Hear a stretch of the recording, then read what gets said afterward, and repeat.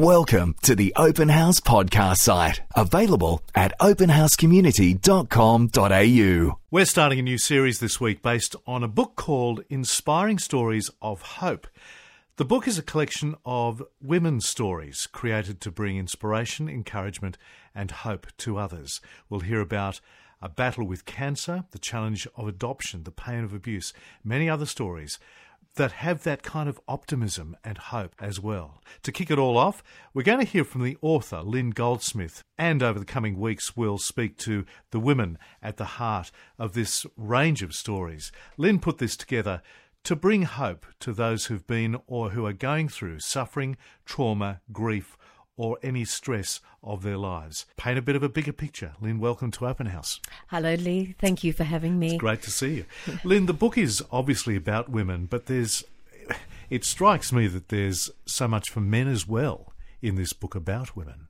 Absolutely. I think for men to understand the role of women and the value of them and what they do go through and what God has called them to do and to be, I think it's good for men to understand the women's place in society and in the church and everywhere, that they can have such an influence in this world. So it's interesting. So it's written about women, for women, but also for men. Absolutely, as well. Yes. Absolutely, yes. And I think men will get a lot out of this and realise the woman's place. What inspired you to do this work? What inspired me was that I love what women can do and achieve, and I felt that they've never had that great recognition all through history, really. I mean, you get the occasional woman who has done something great, Maggie Thatcher, Madame Curie, but there are women everywhere who are rising up in this world to be an influence in whatever they're called to do. And I think they haven't had that recognition. And if they do go into a man's world, it can be very difficult for them, and they have a lot of opposition at times. And I think women need to understand how great they are and how inspiring they can be and how diverse their roles can be. And also for women who are going through great difficulties and suffering, and that there is a way through. And I think if men can understand sometimes what women go through, it's going to bring the two sexes together to a greater understanding rather than a polarity. Yes. How do you believe the church has dealt with women and is dealing with women? I think it's probably getting a little better, but I don't think it has given them the rightful place. There has been this teaching that women have to be totally subservient, and I think that's got out of context, unfortunately. And I think women can play a greater role, and also to minister to other women. A woman understands a woman, but then men can start to realise that women have wisdom, they have a place, and they have a great deal of knowledge. There are a number of very significant women in the Bible. There are. Yes, there are. Playing those kinds of roles. Absolutely. Like Esther, Deborah, Mary, so many of them. And it was the women who stayed around the cross when Jesus was... Yes, they were. They were there. Yeah.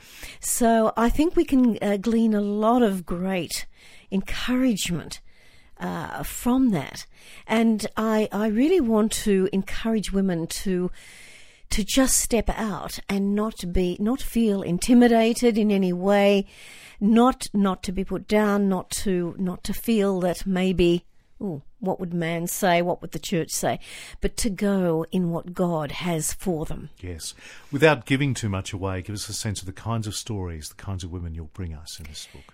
The kinds of stories is one where a woman is going through great overcoming. She went down to the Great Australian Bight, sold everything she had. She had Armani jackets, a house on the waterfront, and she gave it all away for Christ, to follow him and to learn to overcome. So she was in the desert for a time and then came back to Sydney. But it's what she learnt and her travels, her faith, her overcoming, her sitting with Christ and hearing him speak. And that has been a great story. Then there's another one of a woman who wanted to adopt a child, a girl from China. Went to an orphanage and she adopted this little girl, brought her back to Australia. But the child totally rejected this woman, the whole family. And it was a very touching story of the mother who had adopted the little girl had to get over and overcome the rejection. And it's quite a tearful story, but that was her overcoming, and that's what she had to learn, to love unconditionally. I think the common thread that I can see is overcoming. Adversity, overcoming the idiosyncrasies in our lives, overcoming what we've been through, what we sometimes haven't realised that is laying dormant. And we often say to God, why? Why is this happening? Yes. Why am I going through this? And I've just come out of one difficulty and I'm going to another. Why? But it's our overcoming. It's God taking us on that journey. One of the things you've tapped into, which is such a powerful lesson handed to us, I think, from Jesus, is the power of the story. It's basically what you've done in this book. Yes. Stories are powerful, very powerful. And I think there's a different story in each chapter in the book, and I think that's what's so great about it, because people have a different journey and they're going through different situations, and each situation is unique, but then a lot of women can identify with that. So in all those chapters there's a different story, but the common thread of Christ bringing them through, Christ strengthening them and causing them to lean totally on him. And this is what I think Christ wants us to do, yes. To lean totally on him, to give our lives totally to him. Women and men. Women and men, yes. Got a favourite in the book as you've compiled these stories? Probably my favourite is the first story, because I know the journey of this person and even beyond what's in the story, and the incredible overcoming that she has been able to achieve by just living with Christ. That's a very powerful story. Another one or two, I think the one I mentioned about the adoption, it was very, very touching. It's very deep.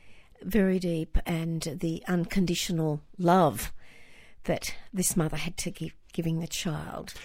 Of all this great work that you've done in compiling these stories, have there been things that you've learnt about being a woman, about life, about God through this? I think one of the great things I've learnt too, and I mean it's always something I've wanted to do, but doing the book has reinforced, is living life to the fullest for Christ.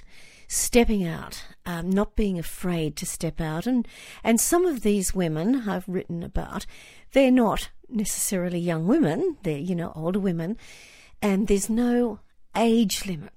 There's no age barrier to what you can do. Yeah. Life just keeps going. There's no time of just sitting back, that there's so much to do in the world and that you can achieve for God, but your destiny, to look for your destiny and having the courage to step out on your destiny, even though sometimes there'll be difficulties, there'll be battles, but you keep going. Lynn Goldsmith, I'm really looking forward to exploring our series over the next weeks with inspiring stories of hope. It's a great work. Thank you so much indeed for sharing it. Thank you for having me, Lee. It's been a pleasure. We hope you enjoyed this Open House podcast, thanks to Christian Super and Real World Technology Solutions. To hear more from Open House, visit openhousecommunity.com.au.